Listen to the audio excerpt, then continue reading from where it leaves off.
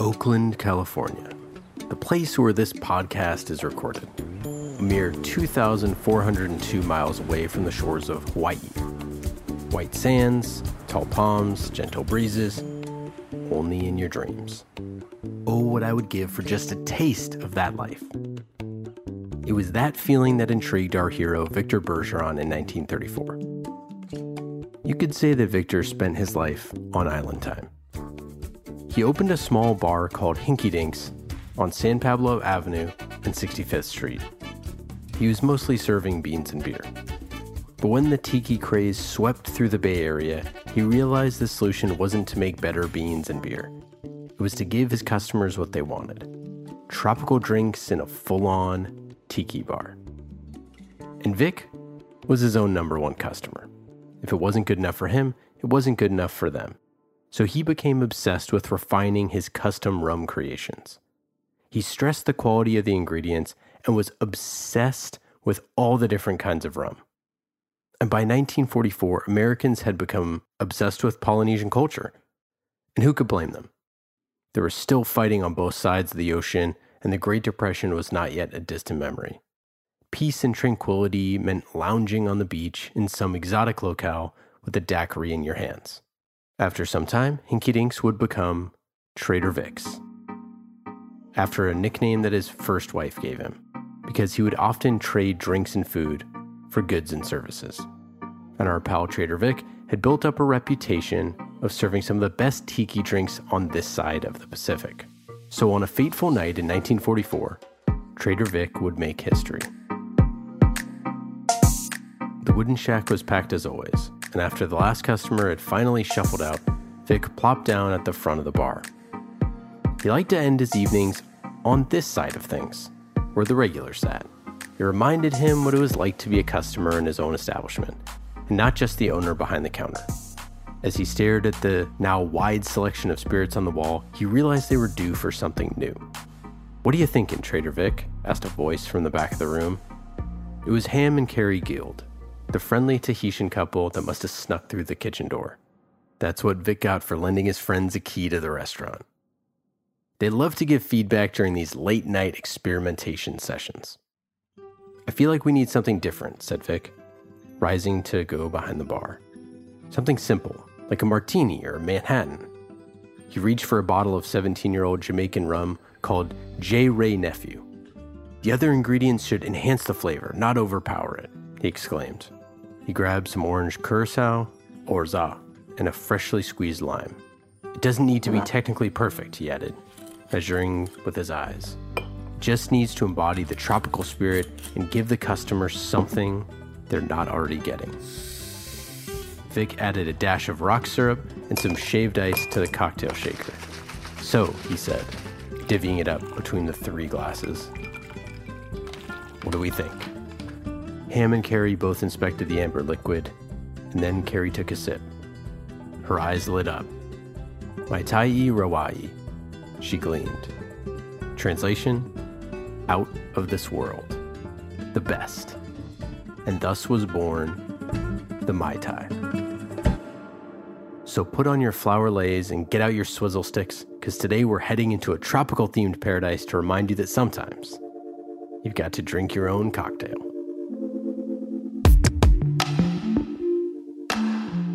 Welcome to Often Imitated, a podcast about remarkable experiences from the past and how they inspire people to create great customer experiences today. This episode is all about the importance of being your own consumer. For CX leaders, it can be difficult to figure out where your products are successful or not successful if you're not trying them out yourself. In this episode, we'll hear from Jake Reichert, Vice President of Engineering at Yoda Scale. But first, a word from our sponsors. Often Imitated is brought to you by the generous support of our friends at Oracle.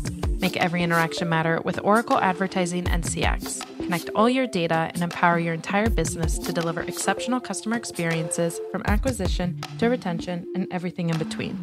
Hear more executive perspectives on CX transformation at oracle.com/CX.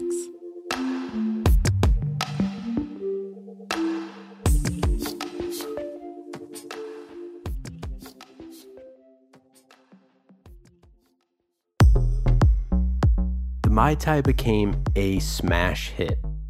first spreading to Seattle in 1948 and then finally to Hawaii in 1953.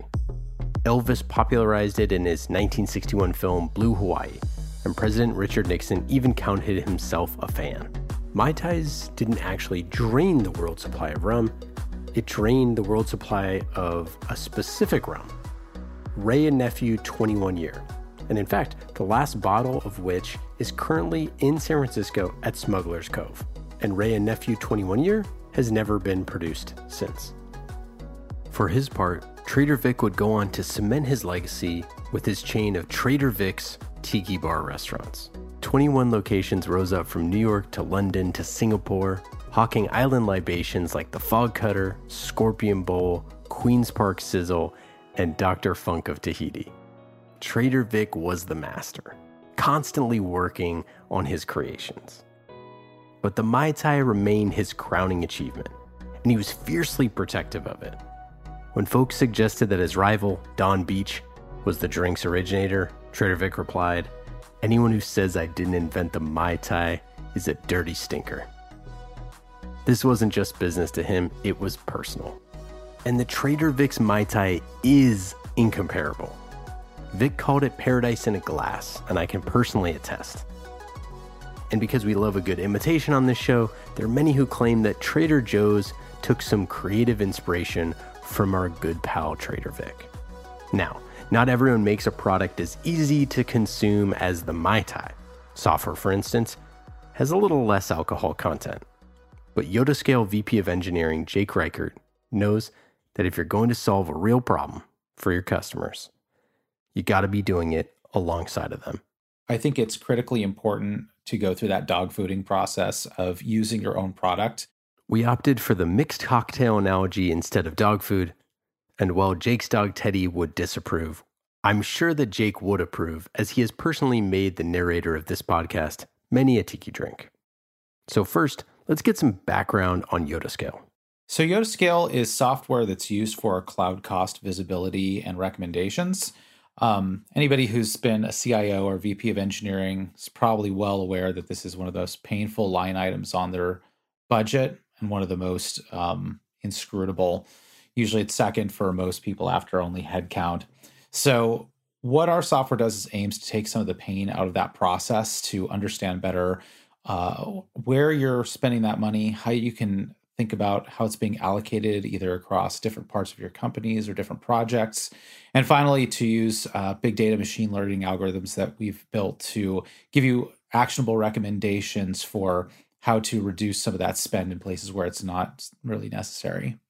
We're a growing company, and I think that it's just an area that I think there's so much pain that people are experiencing from it that I think that it's very timely right now to be involved in.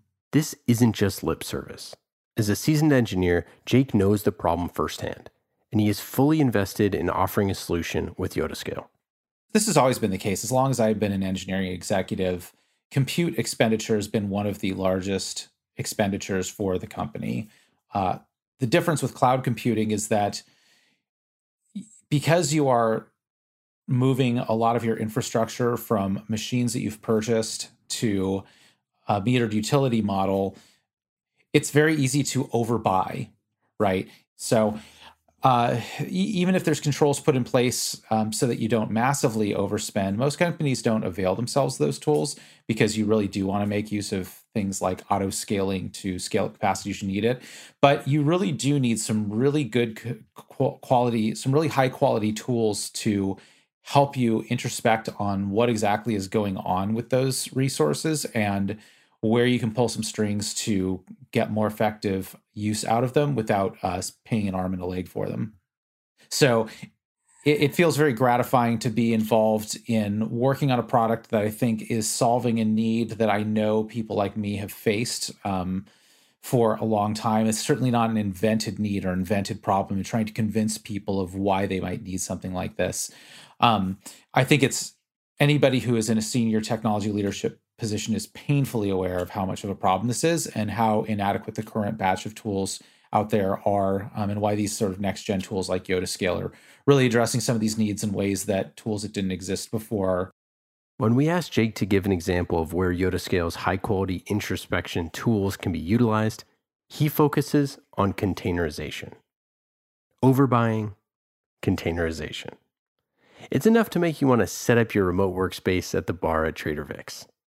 I'll give you a good example is one of the areas that requires a lot of instrumentation from us is containerization, right? Because now you don't just have like a cluster of machines that are used for one particular project. So if you have your Acme project, in the old days, you would have a set of servers that were behind a load balancer, and it was pretty easy to see if utilization of that cluster went through the roof. You could look and say, well, what's going on? Do we really have a lot of people using this? If so, can we shut them off? If not, maybe our auto-scaling groups were set up improperly and we have a lot of capacity spun up that we're not actually using, so we can dial that back down. But you kind of knew what you should do. It's a lot harder in a containerized universe because for all of the benefits that containers bring, one of the big challenges they present is that you might have a whole fleet of machines and you don't know which ones of those machines are being utilized for any given project at any given time, because that workload is by definition spread across all of those machines to wherever the capacity is right then. So that's great for trying to optimize your cloud spend, right? And trying to sort of optimize your deployment infrastructure. But it's not so great for knowing which parts of that infrastructure are actually costing you which dollars. Jake went on to explain that YotaScale's tools can federate in a single pane interface the cost allocation of containers. That was almost as hard to say as Matai Rawai, but trust me, when your CFO comes knocking on your door, this is going to help you have the answers. So having a tool that can tell you how your cost structure looks across multiple clouds and within containerized workloads, and across containerized and non-containerized workloads, I think that's where tools like ours start to become really compelling. So who are some of the companies that have begun to use this software? Yeah, we've got customers everywhere from very large enterprise customers down to smaller companies that maybe have more variable workloads or which are very sensitive to costs that they have from their customer base. And they need us to make sure that they don't end up upside down on some of the customer deals that they're putting in place because they end up underwater on infrastructure costs. One of our customers, may have heard of them, they're called Hulu. So the thing that's interesting about them is that they have to make these decisions about how they should carry out their cloud compute build-outs, and even getting into things like product pricing, because they charge a flat fee to customers, but it's an all-you-can-eat buffet in terms of bandwidth consumption, right? There's no limit to the amount of content that any individual customer can consume in a given month. That can be very spiky, right? A lot of times it's in response to situations people didn't expect. Early last year, streaming demand went through the roof because of COVID. That's something that we were able to help Hulu get out in front of and manage, because we were able to give them recommendations about how to right-size their infrastructure in response to that demand. A similar but different use case from one of our customers would be Zoom. If you look at them, they had a similar issue where they suddenly had demand also go through the roof, but really in a very profound way. Because of COVID. And that isn't quite the same in that it wasn't a spike that was due to people having this sort of psychological reaction to this global pandemic and suddenly, wanting this comfort of I want to watch something. I'm at home more. I've got to do something to keep my mind occupied. With Zoom, I think we've almost seen this sea change, right? And so for Zoom, it was not just a matter of saying, well, how do we get through this surge in demand? It was really looking at using our tools to look at how can we make more permanent and substantive changes to our workloads and our processes to account for this new reality. The feedback Jake and his team have gotten from their customers has been invaluable. And like Trader Vic, he understands the importance of looking at things from the customer's perspective. We work pretty closely with our customers to get constant feedback from them about, hey, how do you feel about the product? What's working for you? What's not? And a lot of times it's from them coming back to us about what is or isn't working for them that drives a lot of our next generation ideas. And I'll tell you, YotaScale is also a YotaScale customer. So a lot of our ideas also come from us trying to solve our own challenges that we need to solve, that I'm being asked by our CEO to solve as the VP of engineering. I think it's really, really hard to truly understand where your products are successful or where they're not successful if you're not using it yourself. And I don't mean using it in the sense of testing it as a developer or as a product manager to say, does it meet the specification? It's not really what I mean at all. I mean, you're using it with sort of these fresh eyes of using it as a real tool to solve a real problem, and then seeing if it meets your needs or not. If you approach it that way, it's harder to look at it through this lens of, hey, I've written this thing on paper. It's supposed to work this way. It works that way. Therefore, it's great, right? Like that's sort of the internal view, but it's not the external view. Externally, nobody cares if the product 100% meets the specifications for it that you wrote down when you're working it out between your engineering and product teams. They care about, does it solve their real business problems? And really the only way that you can determine that is by using it yourself as a customer. Deep customer empathy is how YotaScale states it in their customer values.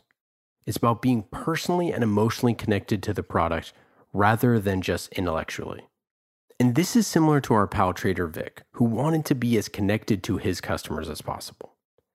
If you've ever had the fortune of visiting a Trader Vic's, you can feel how emotionally connected everything at the restaurant is.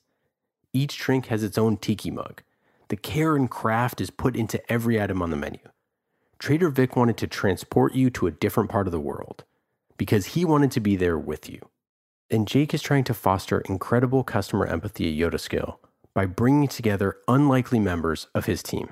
One of the interesting things that happens in the dynamics of a software development company is that engineers are weirdly isolated from your customer base in a way that no other part of the organization is. Customer support has to clearly be on the receiving end of it if customers are unhappy with something. Sales in a very similar way. Sales engineers in a similar way. Marketing, they have to be in contact with customers. We're looking at things like CSAT scores, right, or Net Promoter Scores. Engineers don't feel any of that. Everything kind of gets filtered through to them through one of those lenses of those other teams that I just mentioned.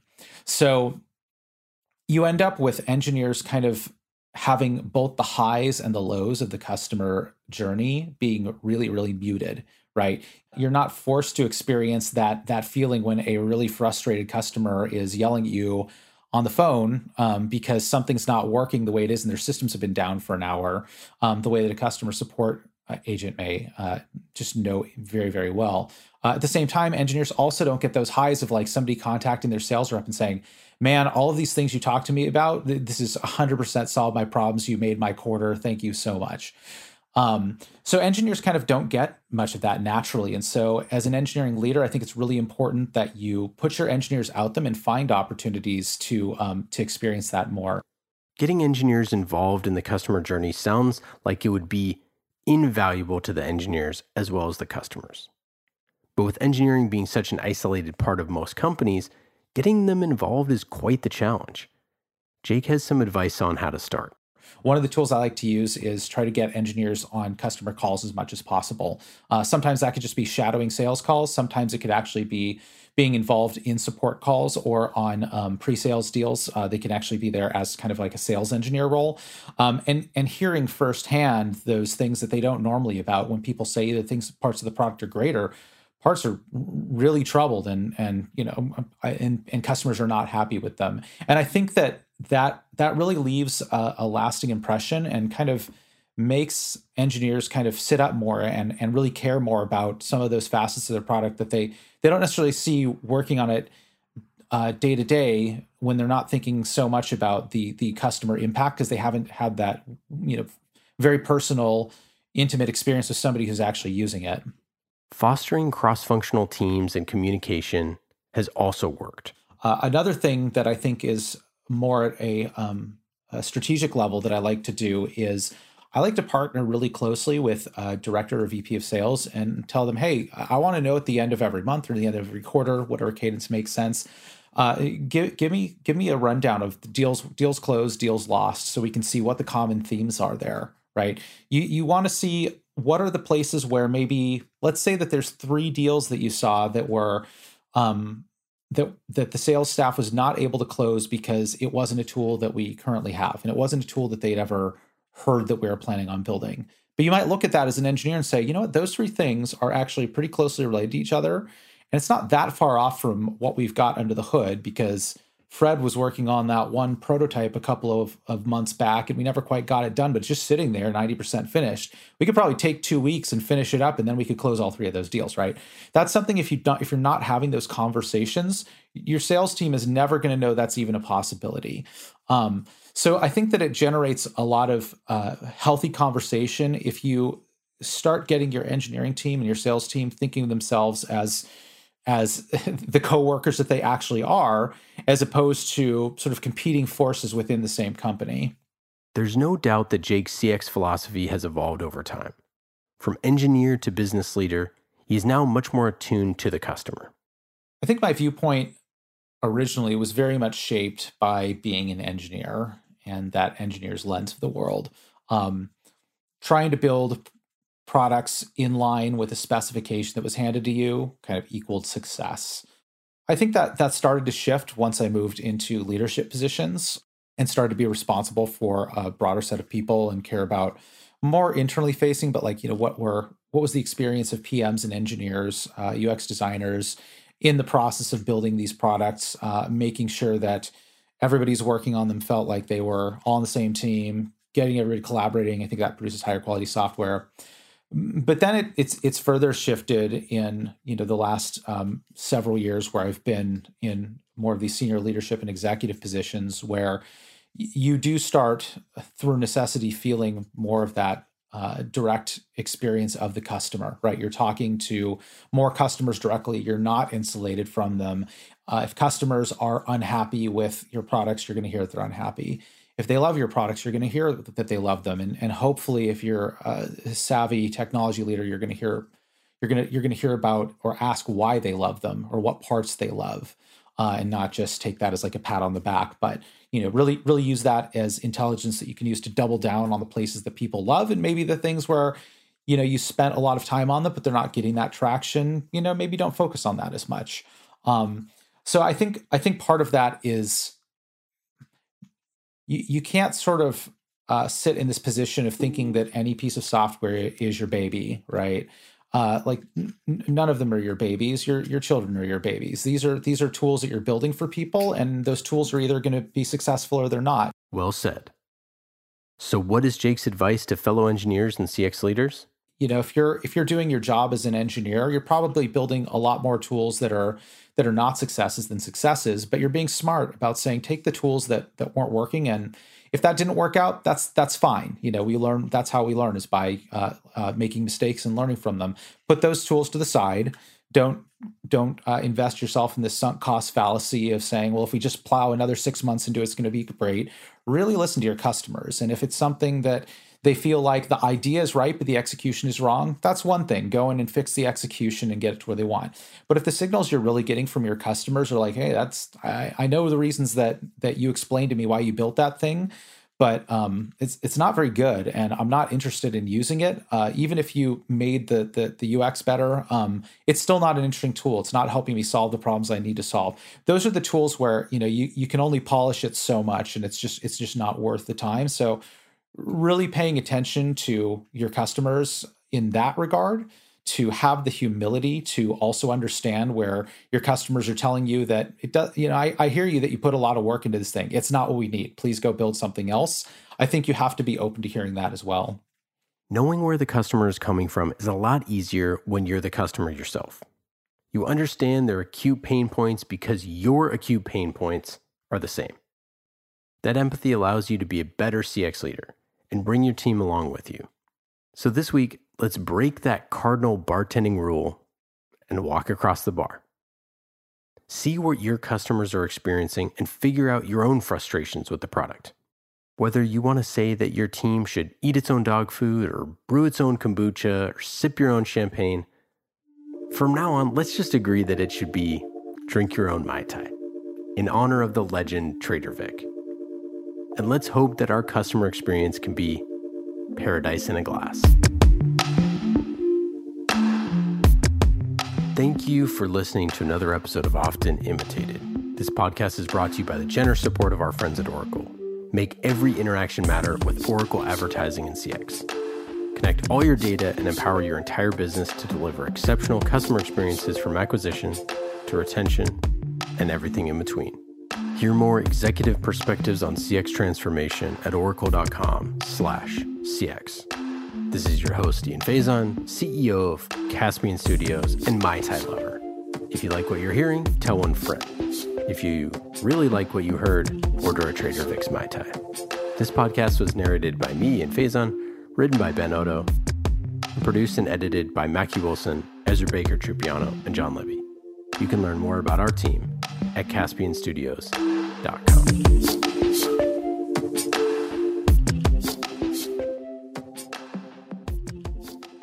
We got the home of the original Mai Tai, the Pinky Gonzalez, the Maui Tai, the Mango Tai, the Guava Tai, the SF Tai, the Suffering Bastard, the Tropical Tai Wave, Emeryville Awa, some potent potions, the Tututupo Tuki, the Tiki Grog, the Navy Grog, the Samoan Fog Cutter, Vic's Itch, the Kona Puffer, the Scorpion, the Zombie, the Rum Keg, the Rum Gig.